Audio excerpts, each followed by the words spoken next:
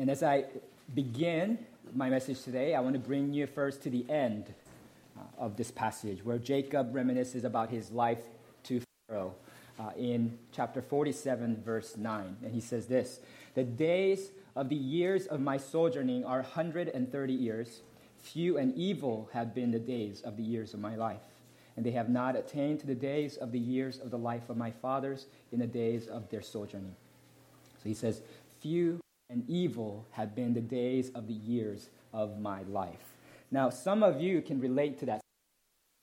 And even if you personally can't relate to that sentiment, you at least probably know someone who can, right? In this world, we will have tribulation, Jesus said in John 16:33. In this world, people suffer from natural disasters like Hurricane Harvey. We experience the loss of loved ones. We endure hardships and injustice.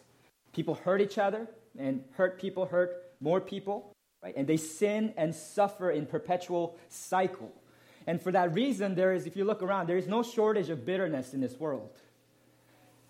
But in this passage, it teaches that for Christians, we can rise above it all to trust in God in the midst of sin and suffering, because God's sovereign purposes prevail through it all. Now, that's the main point of this passage. And we see this truth in Genesis 42 to 47 through the unfolding stories of three main characters. First, we're going to talk about Judah, and then second, we're going to talk about Joseph, and third, we're going to talk about Jacob. And these chapters are really a literary clinic on character development. They're such complex, broken characters that God transforms in the course of these chapters and have been throughout the previous chapters as well. That their stories teach us that we can trust in God in the midst of sin and suffering because God's sovereign purposes prevail through it all. So first of these portraits is of Judah in chapters 42 to 44. And Judah, and by Judah, I mean all the brothers of Joseph, the sons of Leah, because he kind of functions as a representative of the brothers. And Genesis 41, the chapter before where we are today, concluded with Joseph rising to the rank of vizier. It is the second in command in all of Egypt after Pharaoh. And then he was entrusted with meeting the needs of the Egyptians during the 7 years of famine. So he was in charge of the storehouses. And then the scene is turning now to Canaan again to see how the Israelites, how Jacob and his sons are dealing with the same famine that struck the area. And so turn to 42, verses 1 to 5 with me. I'm going to read that out loud now. Verses 1 to 5 of chapter 42.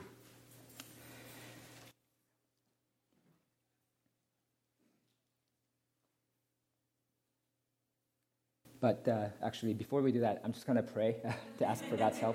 We usually pray before the scripture reading, so I got kind of thrown off my routine here. Let me pray. God, we know that our words often fall to the ground. They are not fulfilled. We go back on our promises. But your words never fall to the ground. You're always faithful.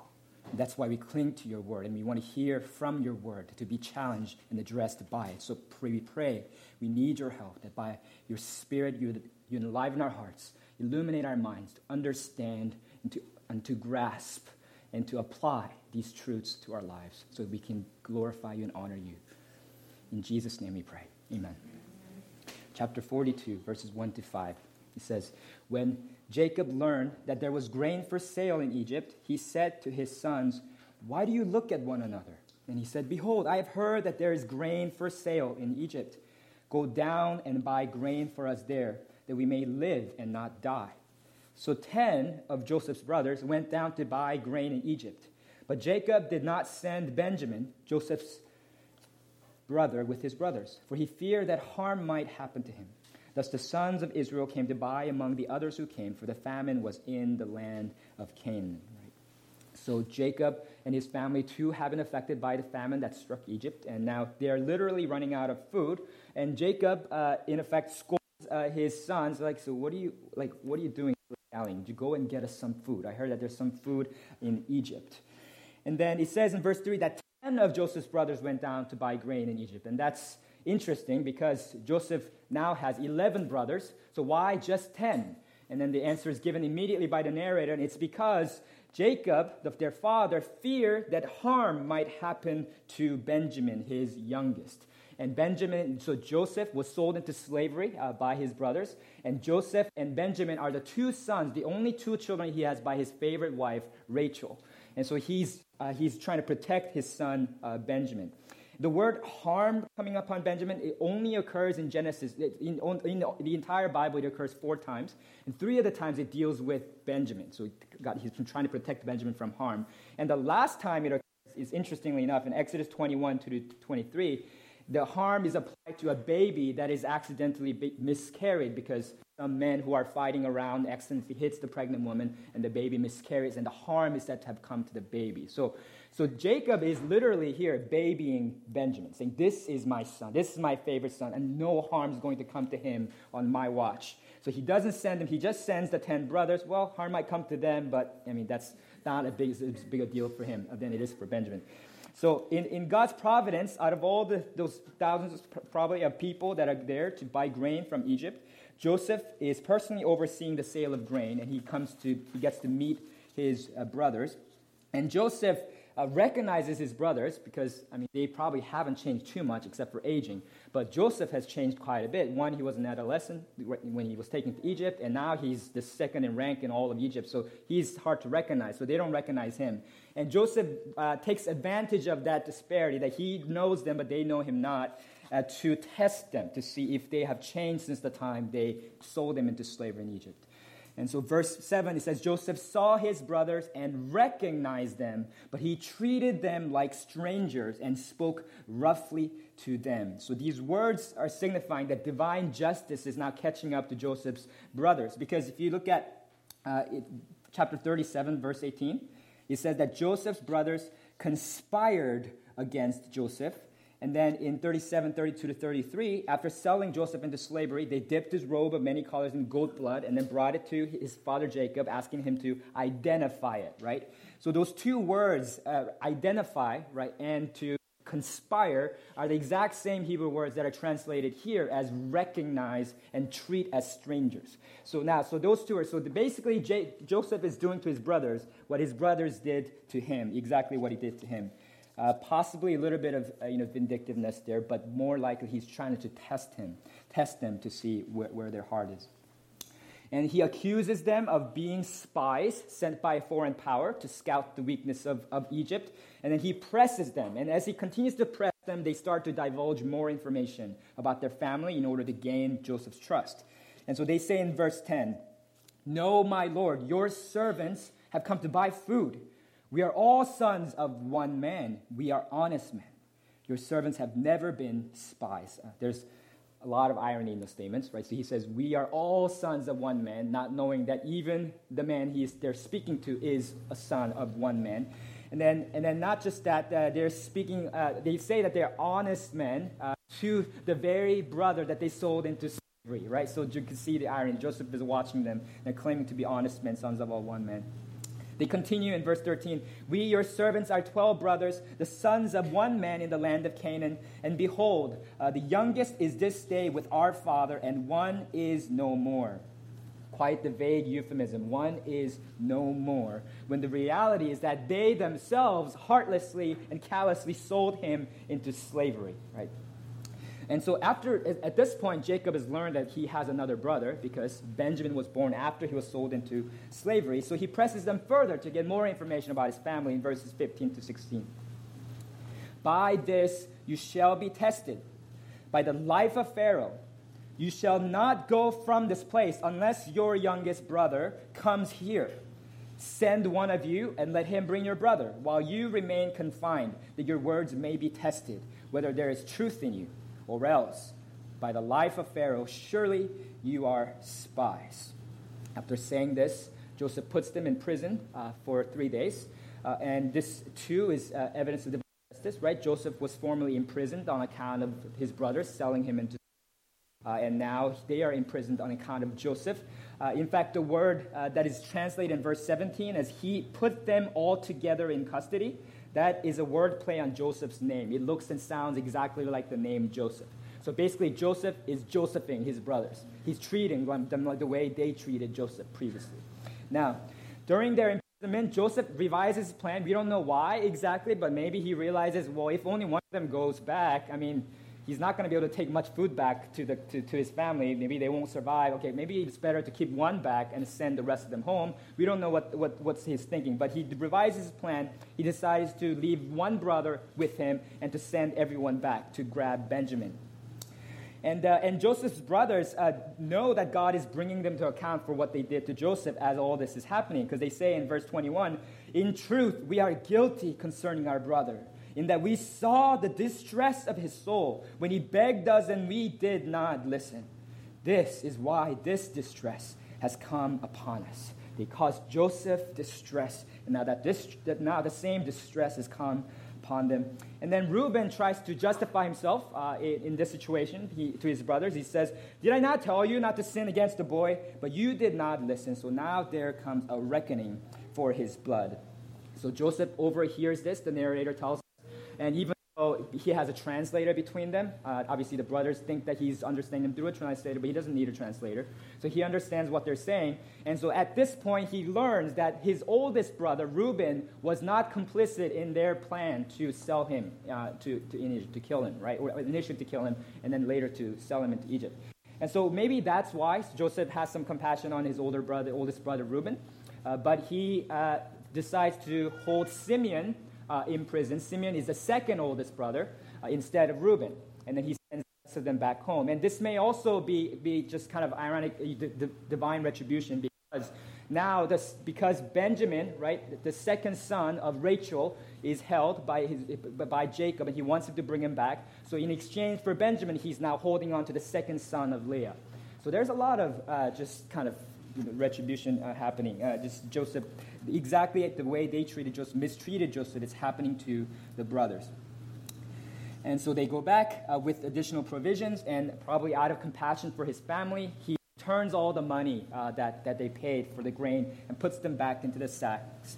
And as they're going, one of the brothers discovered the money in the sack, and they panic. They're like, "Oh no, my money is in the sack." So they're worried that basically when the Egyptians do their accounting later, they're going to realize that they didn't pay for the grain that they took, and then now they're going to get in trouble later if they ever come across them again.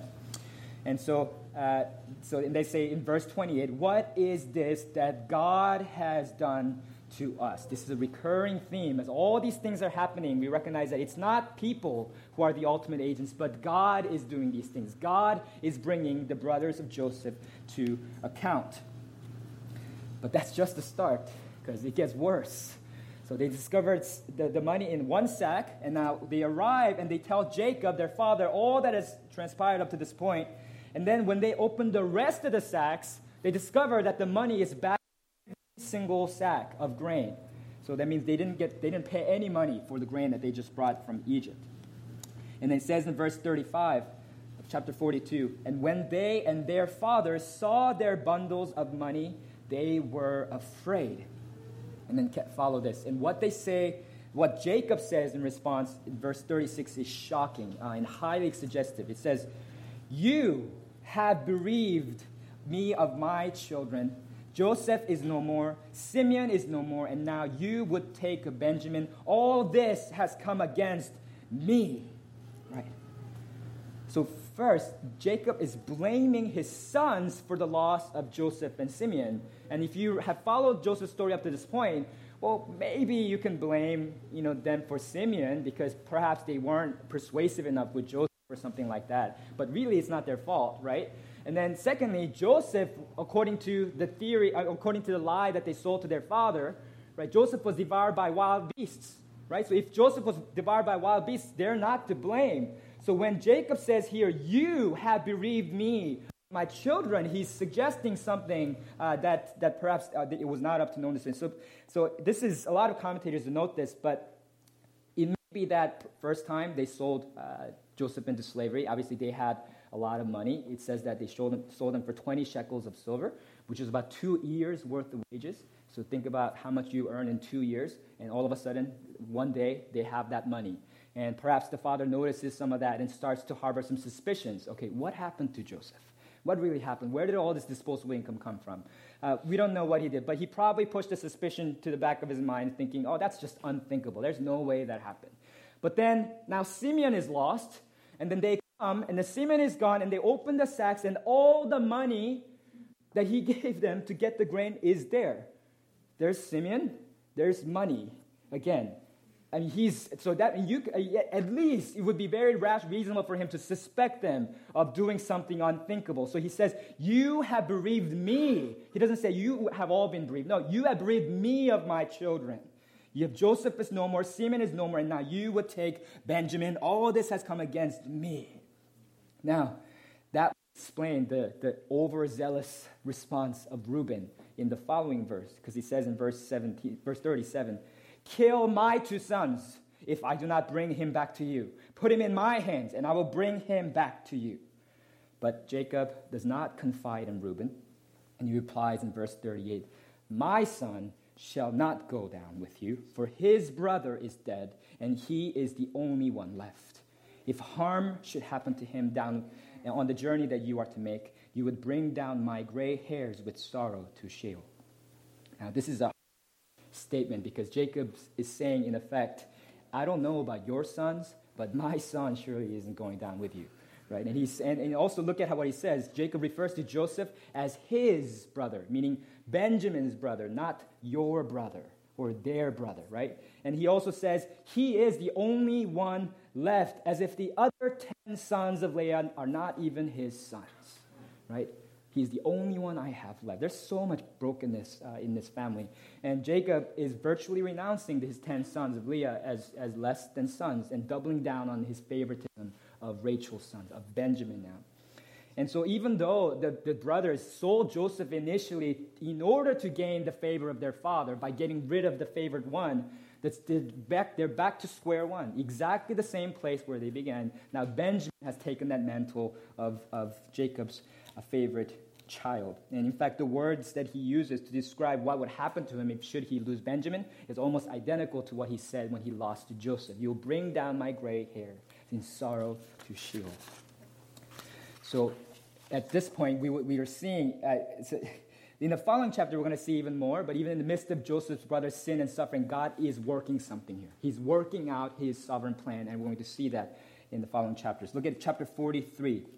Now, some time has passed, and it seems that at least some of the tension and suspicion that was there between Jacob and his 10 sons has been diffused, because now they're hungry again, and they need food, right? So Jacob once again tells them to go buy some food, and then Judah reminds him emphatically, Father, it's not happening unless we take Benjamin with him. The man told us so. And so we have seen since chapter 37, so basically that's when Reuben, the firstborn of Jacob, tried to usurp his father's authority by sleeping with his father's concubine. Now, ever since then, he's kind of lost his kind of status, his favor with his father as firstborn. And then after that, the second and third sons, Simeon and Levi, also lost their favored status with the father by raiding and ransacking the town of Shechem.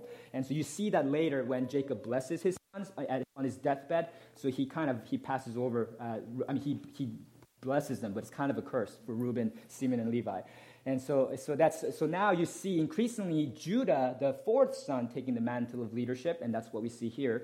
So Judah starts to represent his brothers, and then now he says in verses 8 to 10 of chapter 43, send a boy with me, and we will arise and go, that we may live and not die, both we and you, and also our little ones. I will be a pledge of his safety. From my hand you shall require him, if I do not bring him back to you and set him before you. Then let me bear the blame forever. If we had not delayed, we would now have returned twice. So Judah is more persuasive than Reuben, and Jacob trusts him more than Reuben. And recognizing that the alternative really is death by starvation, he says to himself in chapter 43, verse 14, if I am bereaved of my children, I am bereaved. And he says, go, take Benjamin and go back to Egypt. And he doesn't just send them to Egypt with the money to buy the grain. He sends them also with the choice fruits of the land in order to basically gain the ruler of Egypt's favor. And he also sends them with double the money. And this is so interesting what Jacob says. He says, perhaps it was an oversight. Right? Perhaps. He's not convinced that it was an oversight. Perhaps it was an oversight. So he says in verse 12, and he sends them all back. Now, man, this is It's such a gripping story. I hope we didn't get to read the full thing. I hope you guys get to read it at home.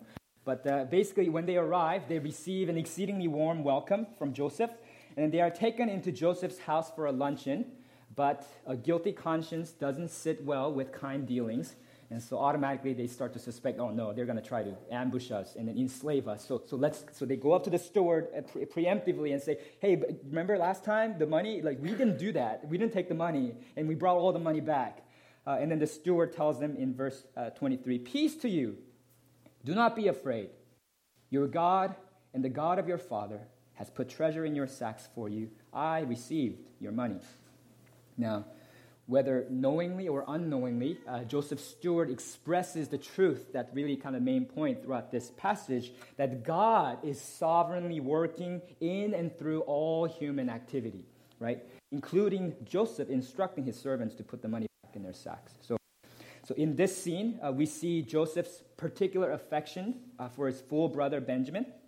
Read very emotional verses here, verses 29 to 30. Please read that with me. It says, lifted up his eyes and saw his brother Benjamin, his mother's son, and said, is this your youngest brother of whom you spoke to me? God be gracious to you, my son. Then Joseph hurried out, for his compassion grew warm for his brother. And he sought a place to weep, and he entered his chamber and wept there. Right? In describing this entire second visit of Joseph's brothers, the narrator has intentionally not used any relational terms. So Joseph, up to this point, has always been called the man, and Joseph's brothers have always been called the men. It's not very creative, but then this is the first time where it says Benjamin is his brother. Right, and his mother's son. Relational terms are used to convey of exceeding affection that Joseph has for Benjamin. So he goes out to weep, and he returns having composed himself. But after the feast, his test is not done. Joseph initiates the final part of his test of his brothers. And then he commands his steward in verses 1 to 2 of chapter 44. We're in chapter 44 now, verses 1 to 2. Fill the men's sacks with food, as much as they can carry, and put each man's money in the mouth of his sack, and put my cup, the silver cup, in the mouth of the sack of the youngest, with his money for the grain. Now, at this point in the narrative, we don't know what Joseph is up to. For all we know, he could be just really generous, like he was the first time, just giving them the money back, and then because he loves Benjamin, giving him his special silver cup. But then we see what he's doing later in verses 4 to 5, because he instructs his steward further. Up, follow after the men, and when you overtake them, say to them, why have you repaid evil for good? Is it not from this that my Lord drinks, and by this that he practices divination?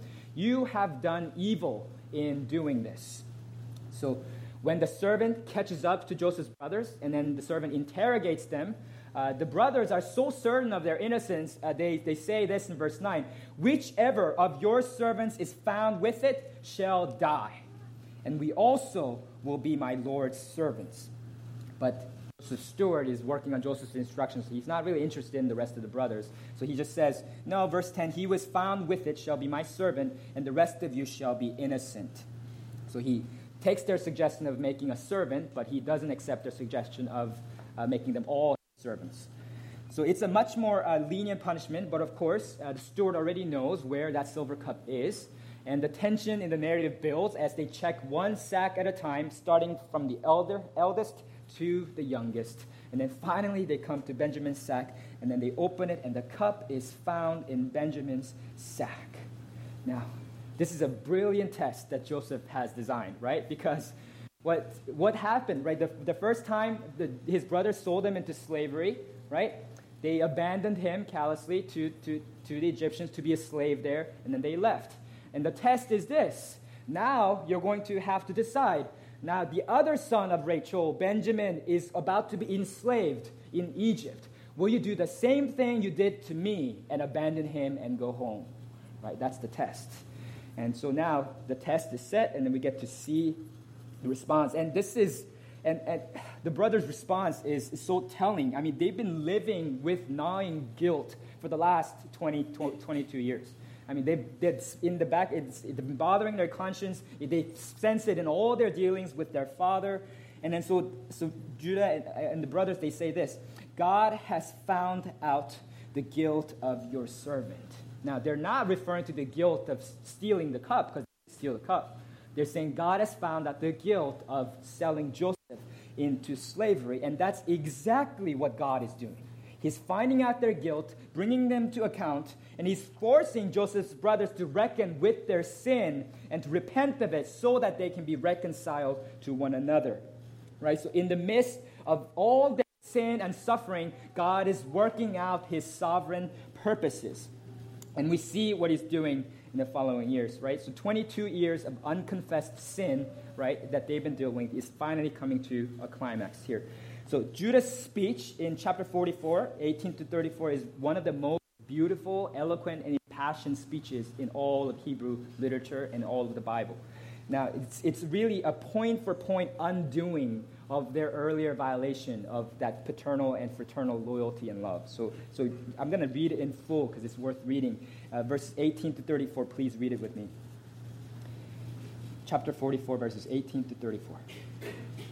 "O my Lord, please let your servant speak a word in my Lord's ears, and let not your anger burn against your servant, for you are like Pharaoh himself. My Lord asked his servant, saying, 'Have you a father or a brother?' And we said to my Lord, 'We have a father, an old man, and a young brother, the child of his old age. His brother is dead, and he alone is left of his mother's children, and his father loves him.' Then you said to your servant, 'Bring him down to me, that I may set my eyes on him.' We said to my Lord, 'The boy cannot leave his father, for if he should leave his father would die.' Then you said to your servants, 'Unless your youngest brother comes down with you, you shall not see my face again.' When we went back to your servant, my father, we told him the words of my Lord, and when our father said, 'Go again, buy us a little food,' we said, 'We cannot go down. If our youngest brother goes with us, then we will go down. For we cannot see the man's face unless our youngest brother is with us.'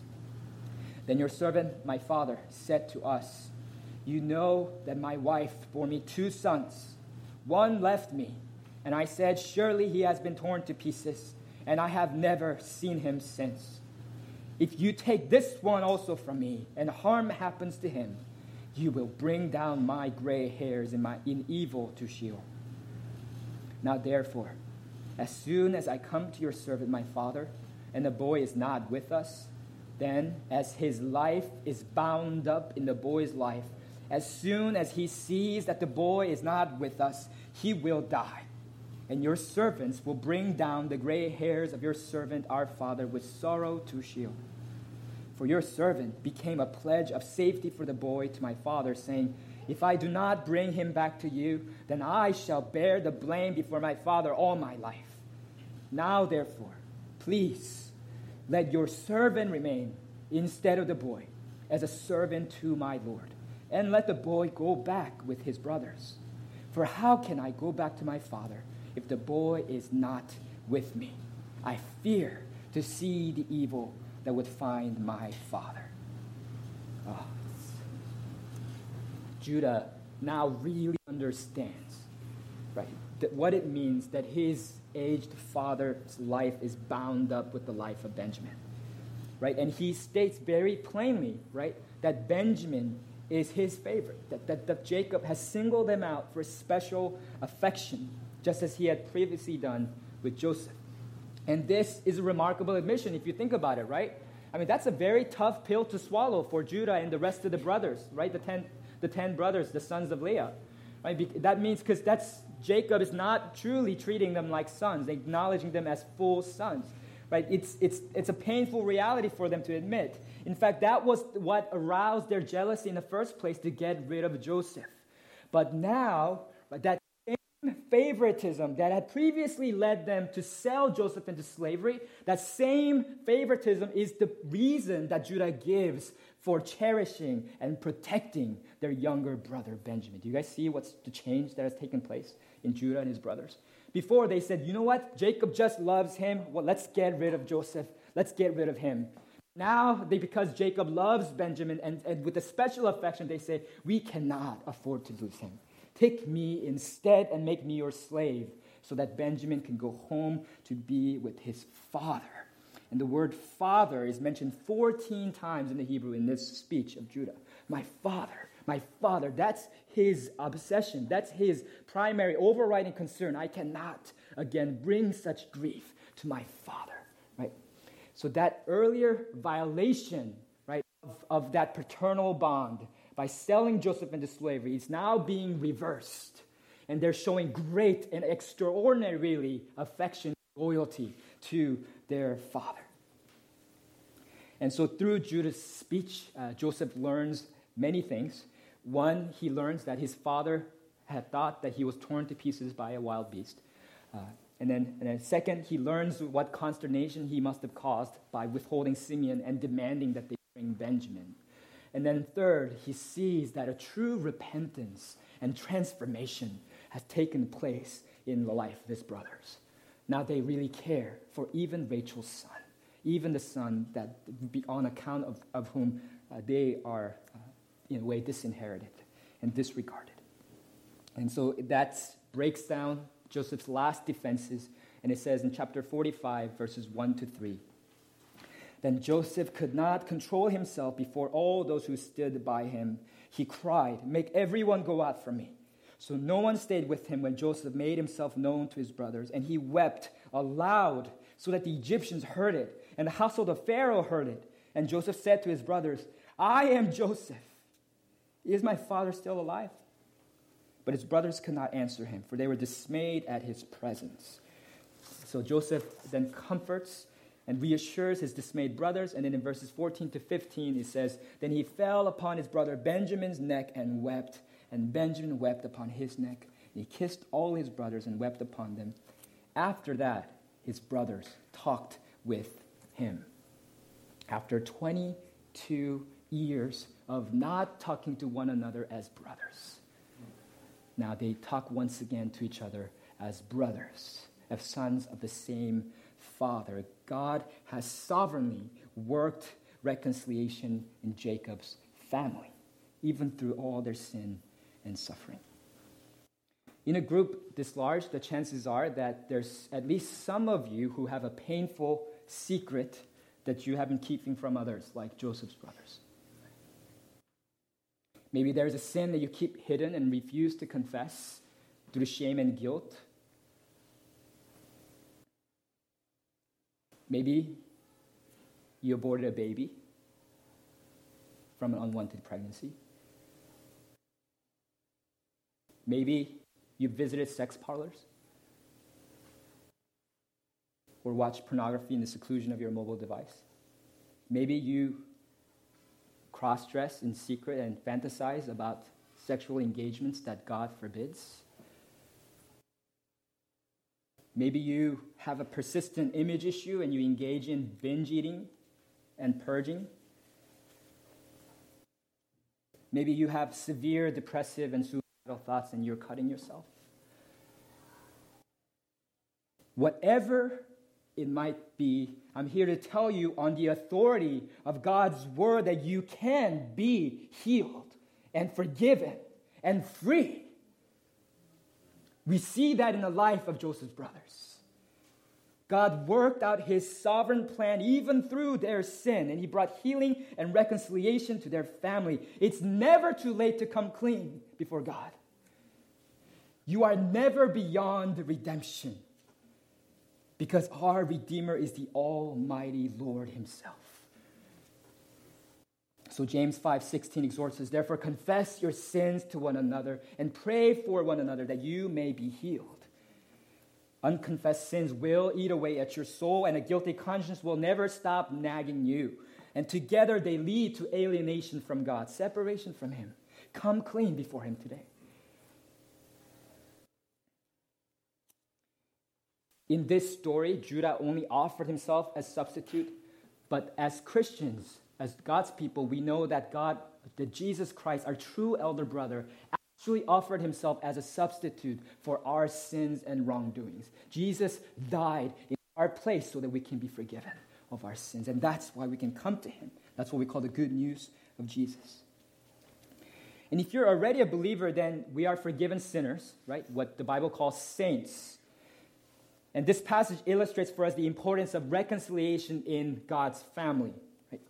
Because the reason why reconciliation was made possible in Jacob's family, right, is that Judah's brothers, right, instead of making, right, their personal grievance the point at which they relate to their brother Joseph and Benjamin, it's because of them. Now, I don't have the favor of the Father. Instead of relating to them in that way, they turn that around and relate to them on account of the Father's love for them. No, my father Jacob really loves them and cherishes them. That's why I need to cherish them and love them. That's why reconciliation is made possible. In the same way, in the family of God, right, we are diverse. Right? And God intended it to be so. He designed it so that we're interdependent and not independent. And that means some of us are going to rub each other the wrong way, right? Because it's the diversity of temperaments and gifts and experiences that make us need each other. But when that happens, and we're also still sinners, we sin, and therefore we're going to offend each other. But when that happens, we can be reconciled to one another and have unity in the family of God, not by not relating to one another on account of those personal grievances. They did this to me. It's because of this. They do these things that I don't like. No, don't relate to each other on those bases, but relate to each other on the basis that we have the same Father, and the Father loves them, loves all of us. That's what brings us together and reconciles us in the family of God.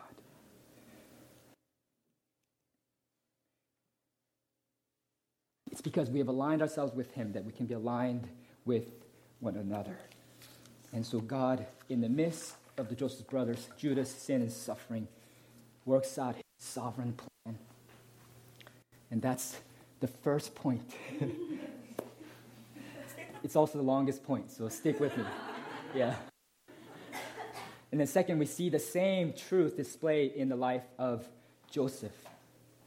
Right? We can trust in God in the midst of sin and suffering because God's sovereign plan prevails through it all. Look with me. If you turn with me to chapter 40 and verse 32. There, Joseph had said something very interesting to Pharaoh because he's interpreting Pharaoh's two dreams. And he says that the two dreams actually have the same meaning. And as he interprets it for Pharaoh, he says this: the doubling of Pharaoh's dreams means that the thing is fixed by God, and God will shortly bring it about. Now, that's in there as a clue for the readers, because where was another occasion when there were two dreams, a doubling of dreams? Joseph's dreams.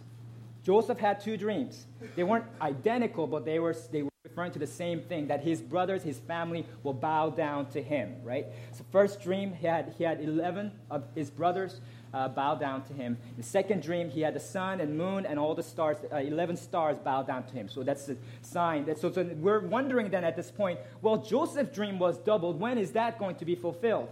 And we're following that narrative as we go. And in chapter 42:6, it was noted that when Joseph's brothers came and bowed themselves before him with their faces to the ground, in verse 9, it says, Joseph remembered the dreams that he had dreamed of them.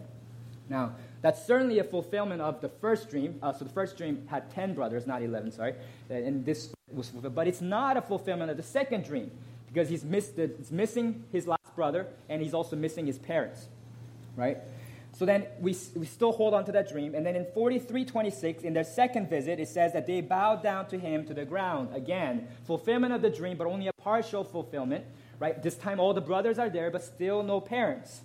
So Joseph's dream actually is not fulfilled until Genesis 46, verses 5-7, where it says, Jacob set out from Beersheba. The sons of Israel carried Jacob, their father, their little ones, and their wives in the wagons that Pharaoh had sent to carry him. He also took their livestock and their goods which they had gained in the land of Canaan and came into Egypt. Jacob and all his offspring with him, his sons and his son's son with him, his daughters and his son's daughters, all his offspring he brought with him into Egypt. So according to Genesis 35, Joseph's biological mother Rachel died while giving birth to Benjamin. So the dream is fulfilled not in Rachel, but in Jacob and Leah coming with the 11 sons to bow down to Joseph. So that is fulfilled in that way. And so this dream took a long time, right? I mean, according to Genesis 37:2, Joseph was 17 years old when he had the dreams.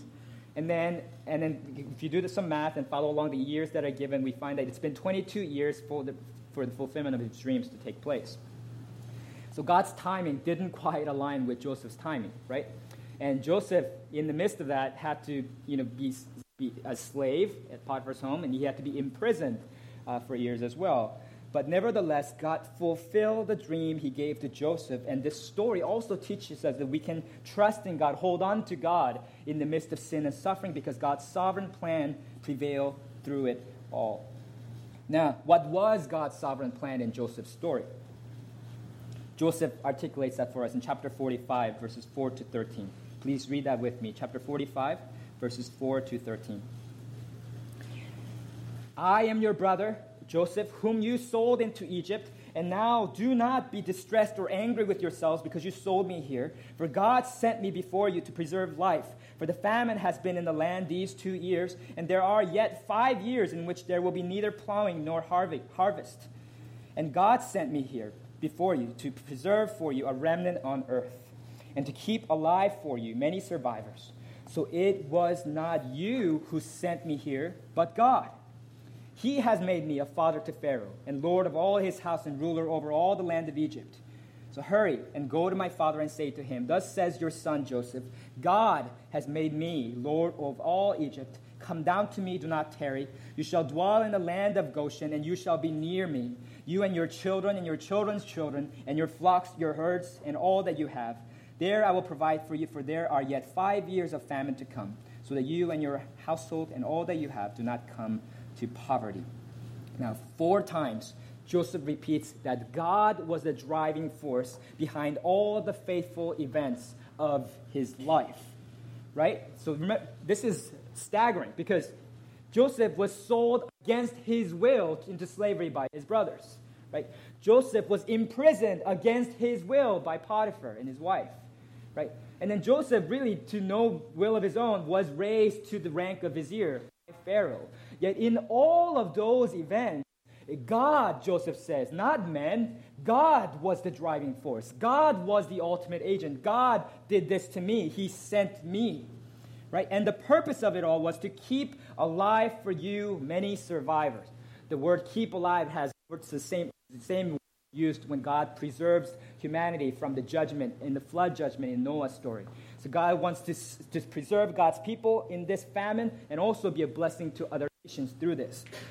That was the reason why God sent Joseph to Egypt.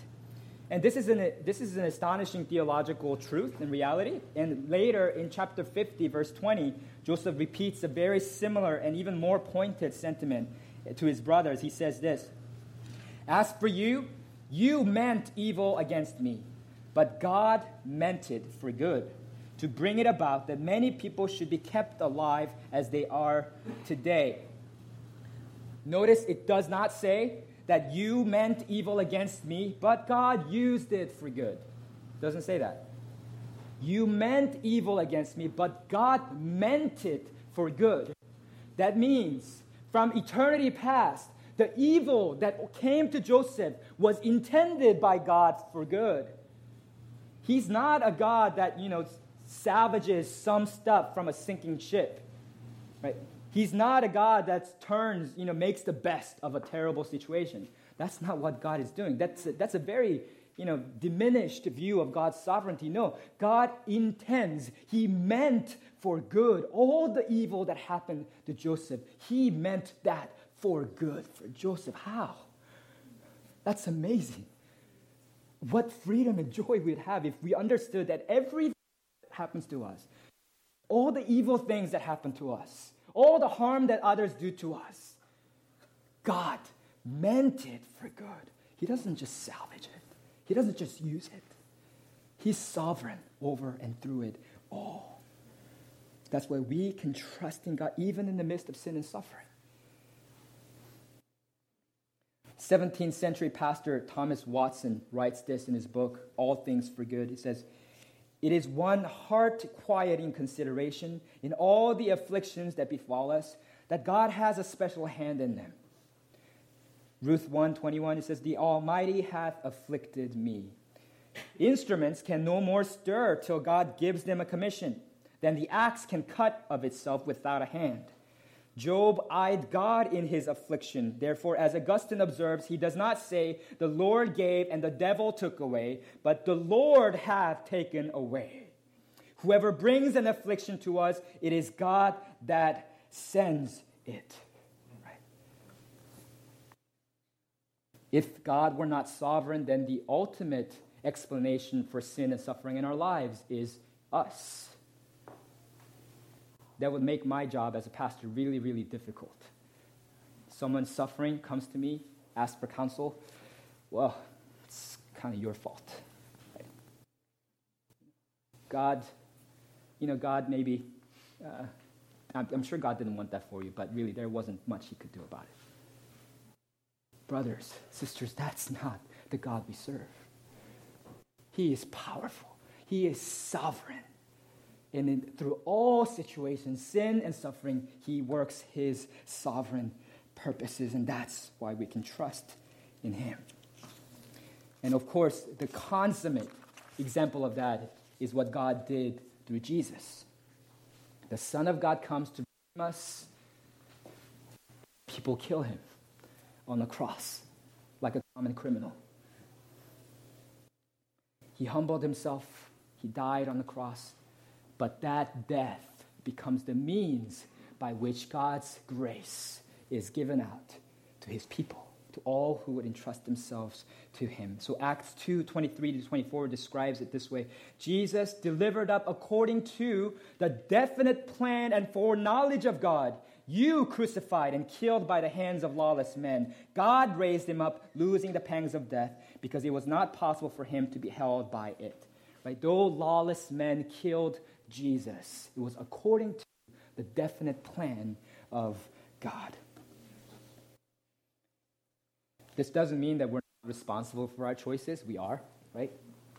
We do sin and we will be held accountable for our sins, and there are implications, consequences to that.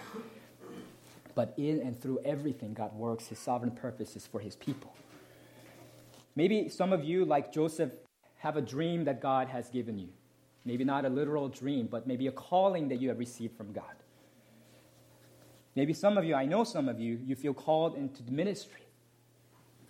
But it feels like maybe that calling has been indefinitely delayed or only partially fulfilled. And you wonder if and when it will ever come to fruition. Or maybe you feel like you're a damaged good. Right?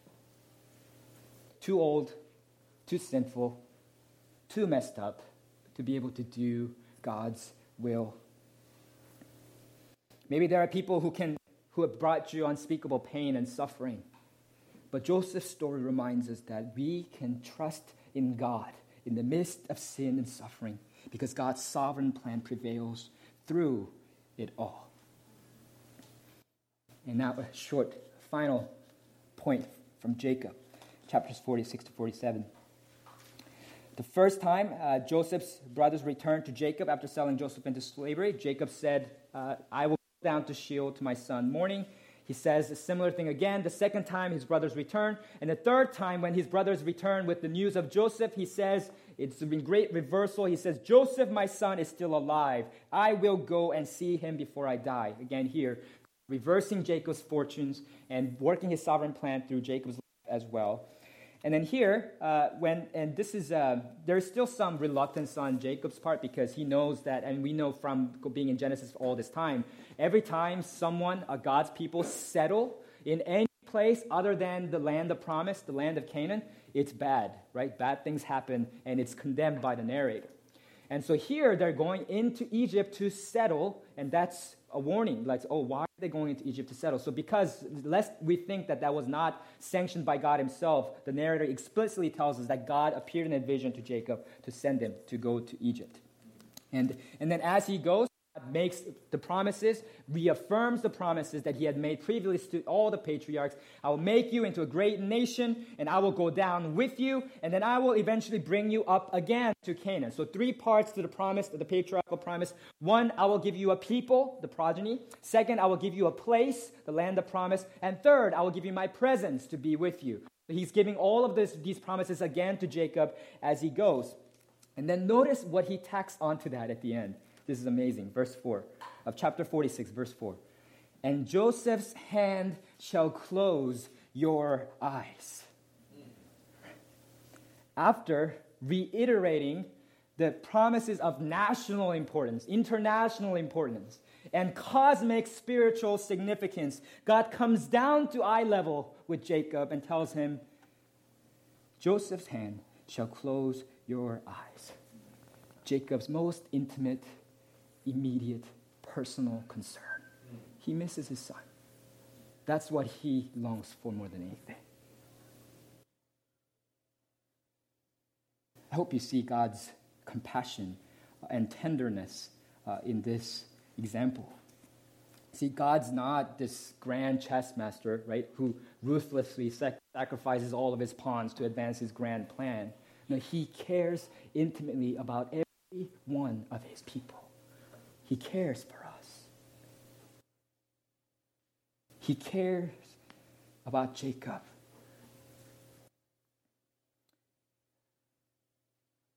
Sometimes as Christians, we believe that God's sovereign, and we believe that he is good and that he's going to work out all things for his glory and our good.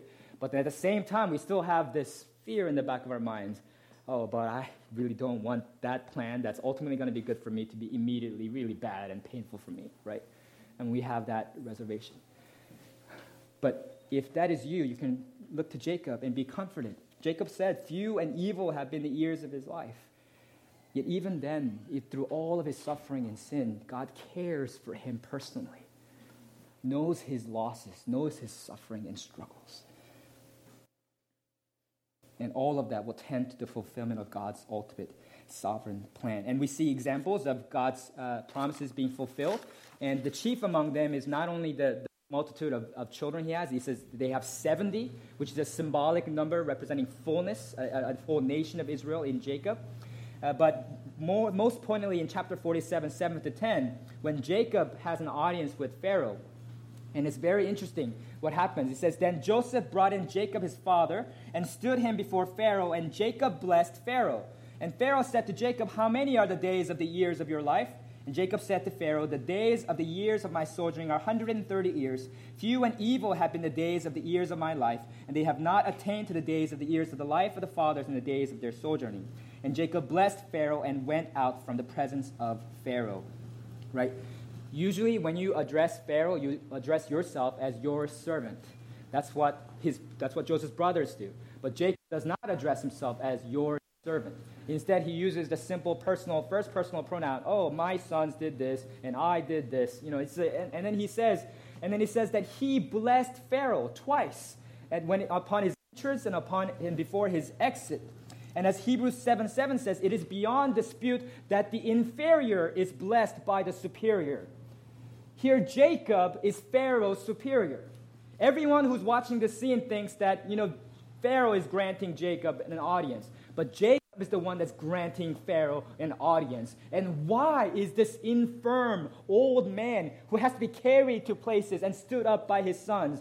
Why is he Pharaoh's superior? Because of the Abrahamic promise, Genesis 12, I will make you a great nation. I will bless you and make your name great so that you will be a blessing. And in you all the families of the earth shall be blessed.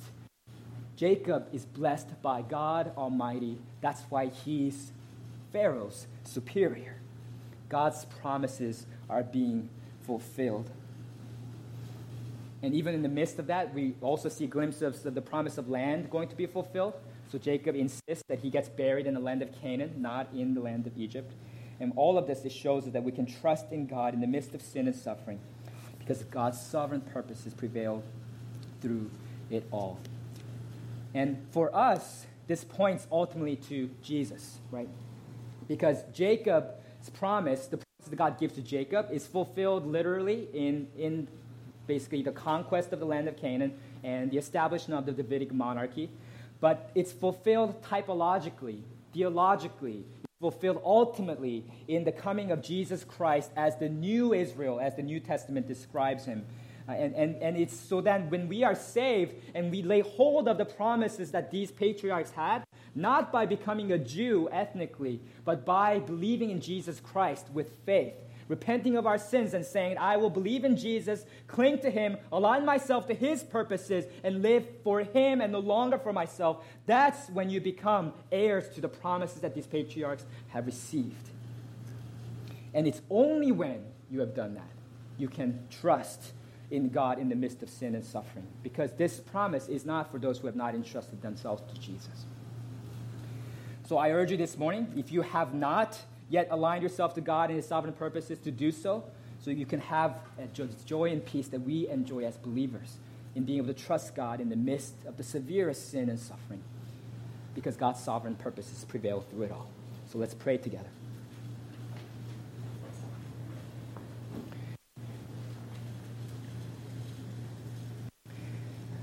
God, we thank you for this wonderful promise.